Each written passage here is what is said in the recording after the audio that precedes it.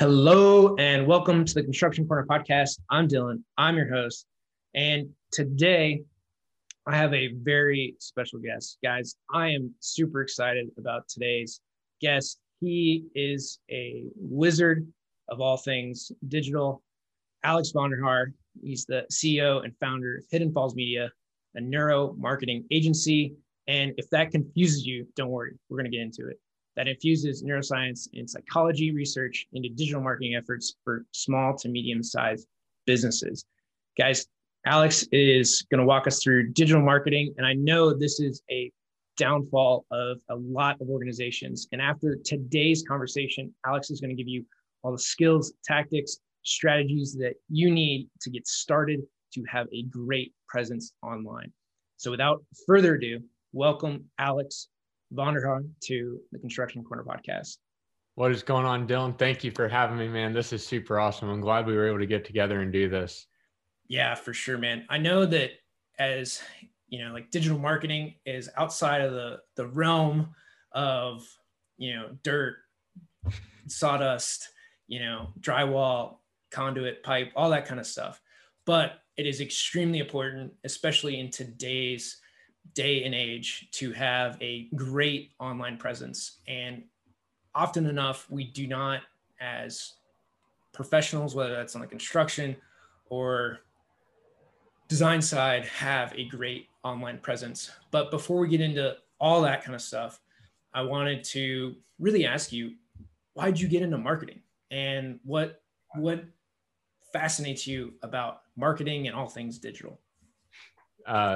Well, I mean, how could you not be mesmerized by the internet in some way, shape, or form? For all the good, the bad, and the ugly, it's definitely a beast of a revolution in our society. I never planned on going into marketing, had zero interest, took zero business courses in college, had nothing on my mind for anything about that.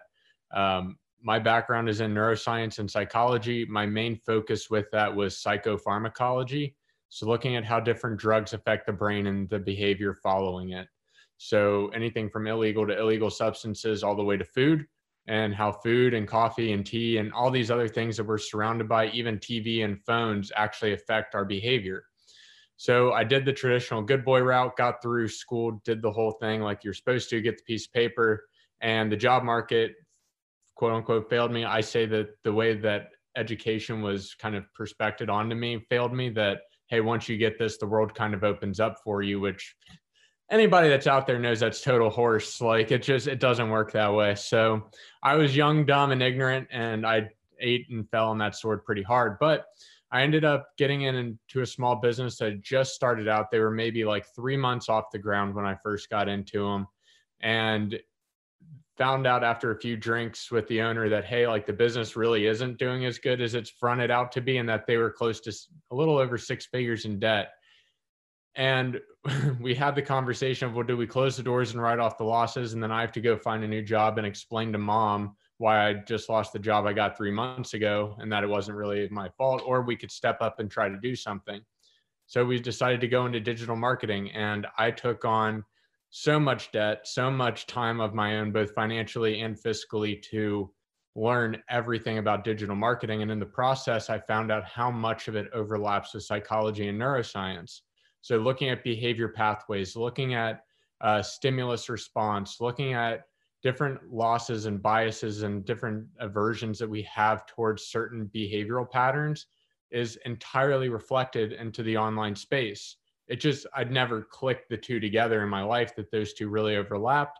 I heard from some people that, yeah, a lot of psych majors go into business, but they never really specified why or to what degree. I just figured, hey, they probably didn't want to be a counselor or couldn't get a job, so they decided to go into business. So that's ironically kind of the same path. So within 18 months of really digging into this, we were able to bring them from 115 in debt up to 2.2 million in sales.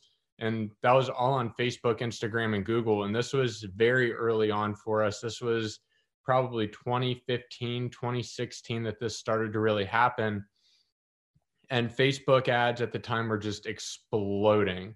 Google ads were already kind of long gone. You kind of missed the golden days of those. And they were still really trying to figure out YouTube pre-roll ads, which we caught the tail end of to some degree. but it was a wild ride kind of watching this and growing with it.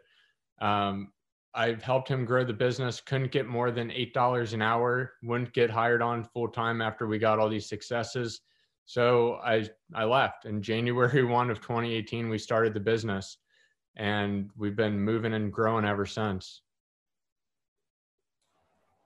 Oh man, there's so much to unpack in there. First off, like, congratulations. Like, that's a huge, huge win, even though you weren't compensated for it at the time, but to have that on the books yeah, it's cool. Is a huge win. Another thing that we talk about quite a bit in the show, or comes up with a lot of the construction guys that I talk to, is like making the trades cool again. Yeah. You know, so making, like you were talking about, school failing you, right, in a way, which, you know, it's one of those things that happened for you, not to you. Mm-hmm. Looking back on it, you know, going through it, it sucks. Like, we've all been there, been, you know, jaded. And for, you know, the 3, 6, 12 months, you know, it sucks going through whatever, but looking back on it, you know, you can see that those stars really aligned, which is why we talk about the trades, that you learn an actual skill coming, you know, through the trades versus going to school. I mean, granted, you have a lot of the stuff that you talked about too, where you're learning a skill that's directly applicable to whatever it is you're doing, right? You dove into all the coursework and became really a lifelong student of this thing that you had no idea about, but there are people out there teaching it that actually did the thing that you wanted to do, which is exactly what the trades do. And I feel remiss if I did not mention that to our audience, you know, that the trades are a great thing, and we all need to be, I guess, cognizant and aware of pushing people to something that they might be good at, right? Not all of us are college bound, even though like both of us did go to college, but you know, a lot of people are so mechanically inclined. Like, I can't fix anything. I'll be honest there. Like, that's not my forte. Like, I've got the engineering math brain, and, you know, I need people to fix stuff for me. Right. Yeah. And, or build things. And, you know, we need that in our society. So just the trades are a big part of that, but happening for us, like, this is kind of the point I want you to expand upon. How many other maybe circumstances or opportunities have you seen happen for you in your life versus to you? Yeah. That was a massive perspective shift. So I've had multiple. The biggest one was a near-death experience that I had back in college, dead for almost 3 minutes and brought back, which was super crazy. And that's what really kind of shifted my whole life circumstance around. I have an unknown airborne allergy. They have no idea what it is. So anytime I'm outside and active, I'm running the risk of just kind of dropping dead. So it's crazy, but it's one of those things that it motivates me to keep going, because I look at the perspective of there's other people that wake up at 3 a.m. to go run a marathon. And I'm lucky if I can get like 5 miles in without panting and gasping. So dude, it's all perspective, right? We all have our own shit that we've gone through at some point in time. It's just a matter of what lenses and what perspective choice do we choose to put on the situation and move forward, right? We all got it. It's excuses are there for everybody. And I mean, excuses thrive on social media for people too, as to what they actually post and why they don't. Which, you know, kind of leads us into the next thing of, you know, really social media and for construction firms. With, you know, your background, being able to take, you know, business that you were in as a, you know, low paid guy, and to basically turn that, you know, 2.4 million around. You know, commercial construction firms have long sales cycles. So in 18 months, you know, that 2.4 might be one project, right? That they land, that it took them 6 months to go through with RFPs and presentations and everything else. So with social media, you know, a lot of these firms be like, why? What does it matter? Yeah, why bother? I'm doing person-to-person meetings or Zoom meetings, maybe, hopefully, in this day and age, and responding to RFPs, especially if you're doing government work. So where and why should I do social media? I think that's probably the biggest question on a lot of these firms' mind. Yeah. So there's two parts wrapped into that. First is, what is your real perspective of what these platforms are and do for you? Because most of them can, and when I first started, I did this too. I thought, well, all these platforms are a place for me to post. And if people just respond to them, I can maybe get a lead or maybe get some business off of it. So it's looking at if that perspective is what you want to use these for. So you talked about a long sales cycle. One of the fastest ways we can shorten a sales cycle is through education, right? And that's typically the biggest reason. When we first started out in our business 3 years ago, our sales cycle was over like 3 months from the first touch point to the time I signed them as a client. We started putting out content regularly that answered a lot of those frequently asked questions in creative storytelling manners. And that sales cycle went down to 2.5 weeks for us. I understand that there's different points to that as far as your industry is different, but that's just an excuse as well, right? Education is still education in some way, shape, or form. So if you're able to shorten that sales cycle, how valuable is that to you and your team? That you can literally shrink that, even if it's 10%, and you're looking at 18 months, look at that difference of how much that can shorten you compounded over time and across multiple different projects. So it's understanding how these platforms play. Is running a Facebook ad for a construction agent or a construction firm really going to pay off massive dividends? Maybe, right? It really depends on the copy. It depends on the business. It depends on the images and the creative and what the actual offer is and if it's clear. But it's not going to sell like a $20 widget. It's just not. But that platform could serve as your host for all the videos, all the posts, all the blog articles, all the white papers, all the timelines of how you guys work. It could be infographics to educate. It could be inspiring stories. It could be a multitude of different things. It's just, how does that serve your business in a marketing sense? Everybody's online now, and COVID shined a huge light for businesses that were digitally poor from an asset perspective of any type of digital asset, whether that's PDFs of your white papers, whether that's educational videos for somebody to know how to use your product. Maybe it's an explainer video if you have something that's a really kind of complicated idea. How do we break that down and make that easy to consume, just like we would in a one-on-one meeting, maybe over coffee or dinner or lunch, where I'm able to kind of break some of these more complex ideas down for you. But if that could be done on a 5-minute explainer video that you pay somebody on Fiverr or 100 or $200 for, look at all that time and effort and energy you saved. And now your clients have digital resources that they can go back to when they're talking about your business, of what differentiates you from somebody else. Oh, well, they have all these free online resources for me that I can go back and watch that video if I'm trying to figure this out on my own, or I need help, or what does the timeline process look like, right? There's so many different avenues that this can play out. So when we look at digital marketing as a whole, it's not just Facebook. It's not just the platform. It's not just what that ROI is. It's what does that do to your entire business experience from the first time the customer hears about you all the way through when they're a lifelong sold customer. So much to unpack.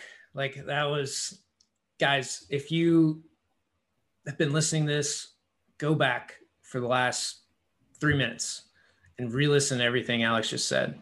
There is so much in there on digital footprint, on digital assets, on education, on answering your frequently asked questions, on shortening sales cycles. Like, in that last 3-4 minutes, that was so much packed into that little bite that you're going to need to unpack that, pause, write some notes, go back and do it again. So the next question that comes kind of out of this is, all right, you just gave me the kitchen sink, right? You gave me everything I need to be doing. But again, we have a lot of content, maybe somewhere that some guy knows about, or he's got it in his head.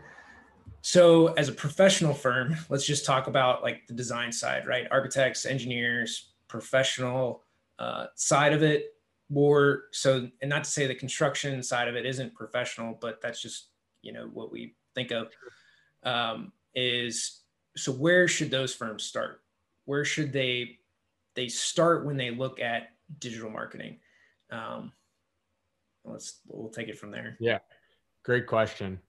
It comes down to the customer every single time. It's cliche, but cliches are there for a reason. It's knowing your audience. So, okay, let's say we truly, and we all do, we all only have the same amount of time in a day to get this different levels of work done in different areas of our life. So if we know as a firm or an agency, we only have 2 hours a week to dedicate specifically to marketing, and that's all we have. What can you do in those 2 hours on one platform that you can just absolutely skyrocket with, as opposed to looking at everything else that's in front of you and trying to look at it like a buffet line? Let's focus on getting one specific thing that's going to move the needle. Typically, that answer is going to be content. And what form of content? Well, it's a multitude of them. Figuring out which works the best for you as a communicator. If you're one person that has to communicate content for an entire company, then we typically have a structural issue within the company of not letting other people have some free reign on that, which is one of the things that we work with, which is how do you empower your employees to write and create competitive or compelling content for your business? Because maybe Julie, age 36, has access to a different side of the market that maybe Bill, who's 57 and has been in here as a life career, he may have his market that's super solid, super loyal, but maybe they're stagnant. Maybe you don't need that type of market right now. Maybe you really need the female market to be able to pull in some sympathy, to pull in some emotional bonding between you and some new customers. What type of experience overall would that bring to a holistic agency of where to start? So if you really only have 1 or 2 hours a week to focus on your overall marketing, start with looking at how do we expand that time within keeping it the same, right? Where can you delegate and pass some of that off to? Yeah. And what I've experienced within, and they were pretty much all the same within architecture engineering firms, is you'd have a marketing department, which was typically one guy did like Photoshop, one guy did, and some of that was even the architects where they would Photoshop whatever, create renderings, all that kind of stuff. Maybe a copywriter, and then kind of somebody to put together a RFP, right, or proposal document. So those were kind of like the 3-4 people that you had to put these together. And when we met in person, they put together all the binders and the folders to present at some of these meetings that probably nobody really read. So that's the marketing department. And then you have the rest of the firm, however many people that could be. It could be 20, it could be 100 of professionals, right? And so you had 10 to 20 at the, they were, I won't say the pinnacle, but they were well established in their careers, whether that's an architect, an engineer. So you had all these professionals. And what everyone at the marketing department always asked was, hey, can you write something? Can you write something? And that never happened. So you have all this knowledge within your firm. How would you go about kind of extracting that in those 2 hours to where your marketing department, you've got a guy who's a writer, you got a copywriter there, you got somebody that can shoot some video and probably edit it. So you have really the great winning combination there, writer and video, and then you have a expert in their field. So how would you go about kind of creating content with those 2 hours a week? And your marketing department, again, is dedicated to content where everyone else is dedicated to billables, if you will. Totally. Yeah, 100%. That's a really good question. So it comes down to, how do we create content that people actually want to enjoy and that they find compelling enough to share or to pass on and actually engage with? So there's 3 different forms of pillar content outside, not like in the actual medium, right? Because then video is king for that, just because of how it breaks down. But within content as a whole, for what humans like to enjoy, it's educational, inspirational, and entertainment are the big 3. And within that, we get things like how-to, we get animal videos, we get business videos, right? We get the whole mix. But the ones that really do the best are within those 3 categories. So if we're acting that's top level, like those are the king pieces that we need to hit. And it's okay if they overlap, but how do we start to put on the filter down beneath them to start to really attract the audience? And that's where we look at what Tony Robbins has with the 6 human needs and starting to layer those into the content. So we'll tell stories that fuel education, inspiration, and entertainment through the lens of certainty, through the lens of uncertainty, through the lens of contribution, growth, significance, love. And we'll start to look at how do we tell stories around each one of those that pushes towards those barriers that we're going up against. Yeah, that is fantastic. And it's difficult too, right? Because it's like, well, how do you get the two pieces to communicate, the video and the copywriter? The best way to do that is to start to tell the story, because stories are really, really easy to get the message through to somebody. Facts tell, but stories really sell. And moving that story with motivation and emotion into the consumer is the key to that. Yeah. And guys, within your firm, you've got that old guy, and I'm just going to be stereotypical here, that old guy within the firm who's been around forever, and he'll talk your ear off for that 2 hours. He's happy to do it. He will not write a word down, but he will sit there and tell his stories all day long. And that is a great place to start. It's also for knowledge sharing within the company, where you can break that down, send it out, and, weekly wisdom from Will, right? You can start theming it even within your own company, let alone sending it out. So great piece there. With video, obviously it's the kind of king of content that you mentioned. How would people, so, okay, they shot a video with somebody, and then there's a bunch of platforms.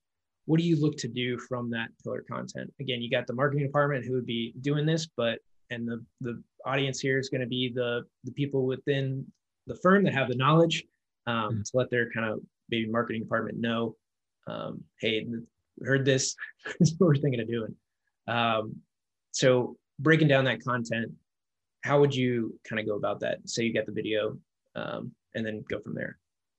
Yeah, typically the way the pillar content ends up breaking down is that we have video, which we can break out into shorter segments. We can also scrap out the audio. Now we have podcast. And from that, we can scrap out words through blog and transcription. From those shorter videos, we can pull out images. We can pull out key frames. If there's key, like every call has that little 1 to 2 minutes of just straight power and wisdom that is like the juice of it. And it's when I'm taking down, when we're doing notes, when we're doing podcasts, we even have our own paper here internally of like, okay, like about 15 minutes in, we mentioned this and this was really good. And this is what we want to tie it to. So when we're going back and creating that content, we already internally know, okay, there was probably 3 or 4 smaller pieces that we can put out on Facebook or whatever the platform of choice is. LinkedIn is probably really powerful within that industry as well. Putting it out on LinkedIn, getting that nice 3 to 10 minute video done, push it out, and then just rinse and repeat through that process. But the biggest issue with that is there's so much to look at. Where do I even start with it? You start with what's most available and what's most convenient, and start looking at those other layers of how do we slowly add them in over time. Because what you'll find is that you'll automatically start to create a system. Our brains are phenomenal at creating internal work systems, because it's how we were able to build and develop as humans and societies and as a culture. It's working through these systems and figuring out a way to do high level problem solving. So we take that and it's going to extrapolate the same way. So if we know we got this system and process down, let's add on that other 5 to 10%. Is that extra 5 to 10% that we do the audio now? Or is it that we're looking at the blog post of it now? Or is it that we're looking at adding more Photoshopped images or taking out keyframes from that to start to create different types? So instead of posts, we'll do story videos now because LinkedIn added that feature and now it's going to be hot for attention. So how do we start to look at what are those 5 to 10% so we can add on? And as things get systematized, we start adding them back in. Awesome. Yeah. I mean, that's exactly right. And guys, whether that's Video is going to be the easiest way for you guys to move forward. You've tried for years to get people to write. They're not going to do it. It's just not going to happen. I've seen it happen over and over. The asks come through, and every once in a while you might put, on a whim, a white paper together, but it's just, those days are few and far between to do it. And you've probably got a section on your website that has some white papers that are, last post was 2 years ago. When's the last time you as a consumer read a white paper on a company though? Or was that even the deciding factor for that conversion on their end? So in construction, no, I've done a lot for other white papers and 5 things about whatever, and downloads. But yeah, you're right. I mean, for the most part, my consumption as a consumer is on YouTube, LinkedIn, Instagram, Facebook. So those are kind of the stronger pieces for it. And it's just that it's there, I think, with white papers, that you have that thought leadership. Sure. Which really leads into thought leadership. And so we've got all this content, we're out there. Is that how we build thought leadership? Or how do you attain that, thought leadership status that everybody wants within the industry, whatever that might be in? Yeah, that's an attention question at the core, isn't it? Is how do we get that level of attention back to us? Marketing and advertising is a lot like a flashlight on a boat. And if you've never turned on the flashlight at night in a boat, you might not know if you got holes leaking in or not. So you don't really see it until it really starts to pour back in on both sides. So when you're going out, you need to make sure you at least have your own ducks in your row first before we start pointing that light outward. So making sure that you have an updated profile page, making sure that you have recent postings on all of your accounts. So that way it doesn't look dead. Even if you took a 2-year hiatus, let's start putting a little bit out there before you automatically jump to the idea that you need to be a thought leader. The fastest and most effective way without wasting money on ads to try to get to that status level, because easy come, easy go, would be to start doing what's called attention hacking through audiences. So I'm going to go out, find all the niche markets or the super siloed off, real small markets within my industry and start penetrating those groups and contributing to those conversations and trying to pull the attention to the conversation more than to me. So it's coming from that servant mentality of, I'm going to hop into, so for my industry, I'll use mine as an example. I'm going to hop into a photography feed because all of my clients need content to some level and some degree. And there's nobody out there, maybe besides Gary Vee, that's overly rich in content. And even he'll tell you that he doesn't have enough. So we'll start to point that lens and say, where inside the photography realm can we find leaders? Well, it's primarily going to be in Facebook and Instagram threads and feeds and groups. Go in there, figure out what the conversation is, what their points are, and start adding value to the conversation. What's great about it is that instead of writing dusty old white papers that most people don't read anymore, is that you can actually start to create lead gen magnets or lead magnets off of those conversations that you're having online. So if you're seeing, hey, I can't figure out how to fix this shutter issue on this camera, now I've got a lead magnet out there saying, hey, here's how to fix the most common issues with this type of camera. Now I've got name, email, phone number, and I contributed to their conversation. Now I'm pulling it back into me. So it's just, where do you start to layer in some of these features of digital marketing within one another so it sings like a symphony and doesn't hum like a broken down boat? I love that analogy. That's a great one. And there's so much space to go within this. And we hit on social, which everybody should be posting and, grabbing those clips or photos out of the conversations that we talked about to post, doing stories, and you're going to have that kind of thought leadership, if you will, within those. And then the thing that I'd kind of like to hit on, and for some of these companies, I know it's going to be a hot button, but it's going to be having your own people go and jump into these groups and not, the company name, right? So for for me, obviously, founder of my own company, it's fairly easy for me to use both, right? Personal and business, and same for you, right? Personal and business to go and talk in these forums. But when we talk about a company, it's maybe got 50, 100 people. You want to build the brand of the company, but you also need to put your people out there because they're the experts, right? That's your talent. So kind of where do you fall within using your own people and talent versus just the firm to go and talk about the industry? Yeah, that's a really good question, and one that I don't think anybody's ever asked me on a podcast, but it comes up a lot when we're actually talking to businesses. It comes down to personal choice of how well you think your culture is and how rock solid you feel with your employees. If you feel like that they're going to go, people are going to talk shit online anyway, if you put rules in place or not. It's just human nature, right? Because there's a level of anonymity there. I can hide behind a Twitter handle much easier than I can hide behind you than if we're sitting in the lunchroom together. So knowing that and knowing that that is an issue that's out there, it comes down to culture and how you built your business and what your communication expectations are. So most companies already have some level of social media, don't want to say documentation, but some level of HR paperwork around digital media and social media when it comes to the company. A lot of it comes down to just communication and standards of, hey, if you're going to go out there and if you're in sales and bring back business for us, that's a great revenue stream that's going to benefit you. Or if you're out there and you're at a networking event because you're our liaison for that, snap a picture and tag us, right? Take that liberty on your own. Or, hey, I just wrapped up a day at work. Here's kind of a thing of what I'm working on. People are going to post about it anyway, good or bad. It's just how do you influence and try to kind of guide that conversation? Core values, making sure that your communication is on point, your mission and values are on point is always going to help you in that case. Absolutely. And guys, one thing to add to this is, let's say, okay, we let people take pictures. The biggest thing for a lot of us is you need to make sure and communicate what your client's wishes are. So for some of the clients that we work with, maybe they don't want their project shown.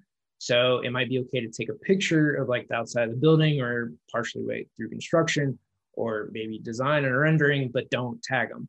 Don't just say, hey, this is what I'm working on, right? To show a cool thing, but nobody knows what it is, where it is, any of that stuff. So through your organization, you do need to communicate what the client expectations are, what can or can't be shared, and just so that you don't get in trouble, from a client perspective, not just internal, HR thing on whether you could or couldn't share anything. So that's just something else to consider in there. Yeah, it's a really good point. Coming back, is it educational, inspirational, or entertainment? And does it fit within the core company values? Yeah. And if you don't have core values, that's another long conversation, but you should create those. Okay, we've talked social, we've talked video, we've talked basically everything online except for maybe still the king in the digital marketing space, and this is email. So I don't know that I've ever seen a newsletter, maybe once in a blue moon, from an architecture engineering company, even a construction company. So, and not just like the, hey, look at our projects, but something that's, maybe actually useful for email marketing. So how, from everything that we've talked about already, should email marketing be utilized within these companies? Totally. There's two types of email marketing campaigns, and it's finding a balance between the two. The first one is a nurture campaign, and the second one is a sales campaign. It's finding the balance between the two and really working. But if you're developing a strategy, let's go back to that. I have 2 hours a week to develop a marketing strategy and actually start to implement it. What could we do in that first week? We could devise what's going to be 5 individual emails for each one. You don't need to email people every day. You don't even need to email them multiple times a week. You can do one a week and get away with it just fine. So if right there in that one meeting, you have 10 weeks worth of emails that you can put out, and you can do campaigns around each one of those sets, a nurturing or a sales-based one. But if you're going to do the sales-based one, understand that it can't just hit hard right hook of, hey, I need you to buy this, right? Bring up a story and tell them the reason why this is going to serve them. Email got really stale and bland. Why? The rest of the content world's still creative and crazy. Yeah, there's still people that are going to be bland and not so creative, but that's your moment to shine. If nobody else in that industry is taking advantage of this, what a huge land grab opportunity to go in and actually provide value, provide some entertainment, provide some education, inspire them with a project or inspire them with something that's visual based. If you're dealing with architecture, you have such incredible opportunities to share photography, to share videography, to share design and good fundamental design just at the basic level, not just when it comes to buildings, but let's talk about design overall. How cool would it be if you did a weekly review of the most famous buildings inside or around the world, right? And what makes them architecturally interesting, or the buildings that have those weird staircases that lead to nowhere, right? How cool would it be if somebody broke down on a video that you put inside of a nurture campaign of, hey, here's how they thought about this, and here's what they possibly could have done differently if they wanted to do some extra things here, here, and here. Gold, just pure gold. And guys, within your own marketing team, within your own company, like these types of thoughts of, wouldn't it be cool if fill in the blank, right? Come up with, like Alex said, 10 ideas, get 10 people to talk about it or write a story about it or get on video and share a story.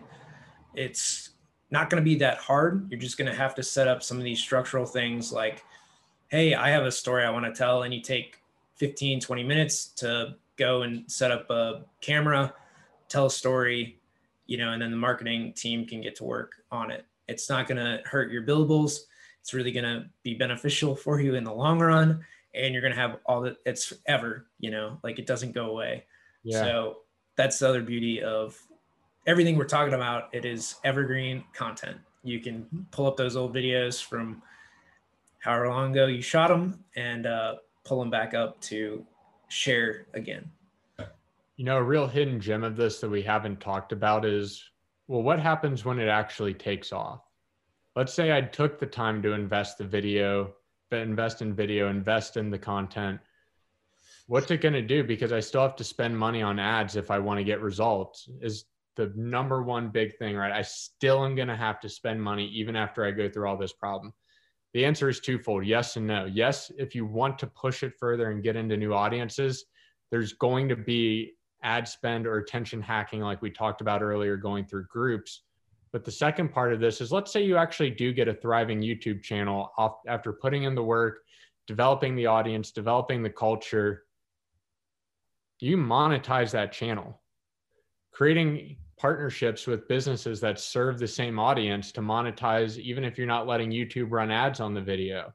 What a powerful way. What a powerful way to collaborate, and what a powerful way to get AdSense money back if you do decide to monetize your channel and you get to that spot where you're able to. That way your marketing is paying for itself. And for a lot of people that get to that, 50,000+ subscriber mark, which sounds like a really big number at first, but in reality, look at how many people are in the world. 50,000 is really not that big. Once we get there and we start getting that AdSense revenue back, you could be making 4 or 5 figures a month just off of one video. It only takes that one. Yeah, that's great. I mean, with YouTube, you get paid per 1,000 views, I believe. So if you've got 50,000 people, 50x, whatever that dollar amount is, and I don't know what they pay out for, those views. And then there's a view time in there. So if it's a 20-minute video times, 20,000 views, you do a few of those a month, it can add up pretty quickly. Yeah. Kind of moving a little bit off of the content side of things and into data kind of as our next piece. But first, Alex, let them know where they can find you. Obviously, we've gotten a ton of value out of this, guys, and you should be following Alex. Puts out a lot of great stuff and just a ton of value. So, Alex, where can I find you? On all social media platforms, alex.vonderhaar, Vonderhaar, or you can find the business page, which is where we put a ton of social media tips, tricks, hacks, neuromarketing tips, tricks, and hacks, which is at Hidden Falls Media. Awesome. So for the data question, and this is really, we've got all this content, we've maybe started to run ads, we've gone and talked in groups and spent some time in there and had our people do that as well. What data should we be looking at? There's a lot of data that we maybe have, right? Historic win rates, cost structures, and then even within our own content, we've got probably some analytics that we can look at, ages, where they're at in the world, from their IP addresses, and where they log in. But as a firm doing big projects, maybe it's locally, maybe they're national. What type of data first can we pull out of the digital world? I think that's really from everything we've talked about, the next logical step. Sure. It all comes down to what your KPIs are. So your key performance indicators, and figuring out how those align with what you're actually intending to use these platforms for, which is how we started this conversation, right? If I'm only using Facebook for the idea of I want my customers to be able to see a place where I have reviews, testimonials, and that we're semi-active with content, and that's the only goal. I don't expect any leads from it. I don't want anything besides a show and tell, and that we are who we say we are. Then a key performance indicator for that probably isn't going to be that we got 50 new inbound lead messages from Facebook Messenger this month. Not going to happen. If we shift our key performance indicators to align with that type of goal, it would probably be, okay, we need to make sure we get one new testimonial on there every month. So that way it's active. It can't be a review from March of 2018 and now we're at the end of 2020 going into 2021, and right, like there's dissonance there. It doesn't add up. So it's all about how you're structuring those pages to function for you to determine what data we need to start pulling out of there to best serve you as a business. So let's look at it. If you are using, paid ads to start to generate leads and traffic and everything else, you're going to find what your own ratios are as far as what are good conversion rates from traffic to leads to actual purchases. The market fluctuates all the time based off of the cost for it because it's an auction. A lot of platforms are auction based. So there's no set price on an audience, which is phenomenal. It means we're not always overpaying, but sometimes we are. So looking at it, how can we start to align our averages over a week window, a month-long window, a 2-month window, and starting to look at these trends over time?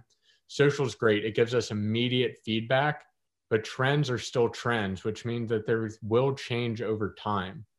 So which ones do we look at if we're doing lead generation? Obviously, cost per click is one of them that's on everybody's mind. How many people can I get for $1 or $2 or $3, right?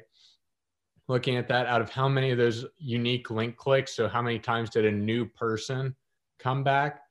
It's always a good one. And then comparing that to the people that actually generated a lead or hit a certain step. And then we're looking at people that have come back multiple times and spent time browsing. There's a ton of features, especially if you have the Google tracking code and the Facebook tracking code installed. You can actually filter that out by time view, which is what we start to look at. Because if they're on your site for 3 to 5 minutes, odds are you've piqued their interest and you have their attention for at least that time of window. Something caught their eye, right? Now it's time to start fishing them back and pulling them back in and starting to look at, okay, well, how much does that re-engagement or retargeting cost look like for us?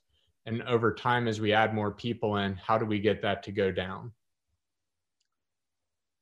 Because online revolves around 2 things, really: acquisition and retention. How much is it going to cost me? How much does it take to retain them? But that all fits under the lifetime value of one customer. And within that, guys, so everything Alex talked about, and you're running ads, you're getting that data, they're coming to your site. Is there something to entice them to give you their email so that you don't have to pay to talk to them again, right? Or the minuscule amount that you have to pay for, if your list is large enough and you send enough emails, that you're going to have to pay for some email service. So to think about that, to kind of lower that cost to continually reach your audience. And frankly, you probably have a lot of emails and business cards and desks around the office to start to populate that list of clients. And they can unsubscribe. It's not a big deal, but you can start to build that list with just business cards that you've gathered over the years that are sitting in desks somewhere. Can we talk about that real fast? I love the idea when people unsubscribe from me. Why would I want a list of 10,000 people, but none of them are active? I want a high engagement. I want high open rate.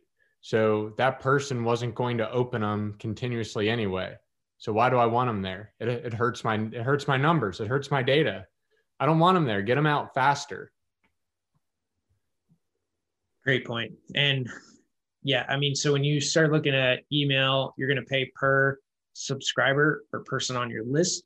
So with a lower list, higher open rate, I mean, it works better. And then you're not getting, there's a lot of stuff that goes into this too, like not getting marked as spam by Google primarily, or Outlook, to make sure your email actually gets delivered. So there's a lot of other stuff behind this, guys, but in simplicity, you want people that are engaging, that are going to be your customers, and everyone else you don't care about, right? They're not going to buy from you anyway. They're not going to buy from you. So it doesn't matter if you're talking to them or not, because they're not listening. I think we have covered a lot of ground today, a lot of the basics plus some in multiple levels, and producing content for these firms. And guys, I know we talked more on the design side, but you can do the same thing with your field guys. Bring a field guy in who's super knowledgeable and doesn't completely suck at talking, and put him in front of the camera, right? Like, bring those guys in, or the funniest guy on your crew, bring him in, put him in front of the camera, and have him tell a good story. You've all got one of those guys on your crews, and everyone can use a good laugh. But before we take off, guys, Alex, any departing words that you want to say to our audience? Yeah, just one last wrap up point on that. One of the fastest growing podcast shows that's out there right now is 4 lawyers sitting down and talking about the craziest cases they've ever gone through. And it sounds kind of interesting, but at the same time, if you have zero interest in that, you have zero interest in it. But how many new clients do you think each one of them has picked up just from the fact that they decided to get together and storytell? Oh, and by the way, they're all owners of different firms. So they're all quote unquote competing for the same audience, but they're really not. They're all winning together. What are some of those? I want to leave you with the idea of how can you collaborate and inspire with other people together to create something really cool and interesting? What are those collaborations? What are those strategic partnerships that make sense? That way you can grab the attention of both and really create some real synergy and momentum. That would be my challenge to you, and to go make somebody smile. And guys, the simple one is going to be other trade partners. So if you're an electrician, pair up with a HVAC guy. If you're a plumber, pair up with woodworkers, like carpenters. There's plenty of trades. You're all on the same job sites anyway, and you can all probably tell some really good stories of dumb shit that's happened. Just don't name any projects for any pending lawsuits. So, guys, we've covered so much on the show. Go back, have a listen 2-3 times. There's so much you're going to need to pause, write down, come back to, and really dive in deeper. If you're looking to do marketing of any sort on any scale, Alex is going to be the guy to go to. I've had many conversations with Alex. He is a wealth of knowledge and just a super good guy. So, Alex, thank you so much for being on the show. You're always an inspiration to talk to, and I appreciate you coming on.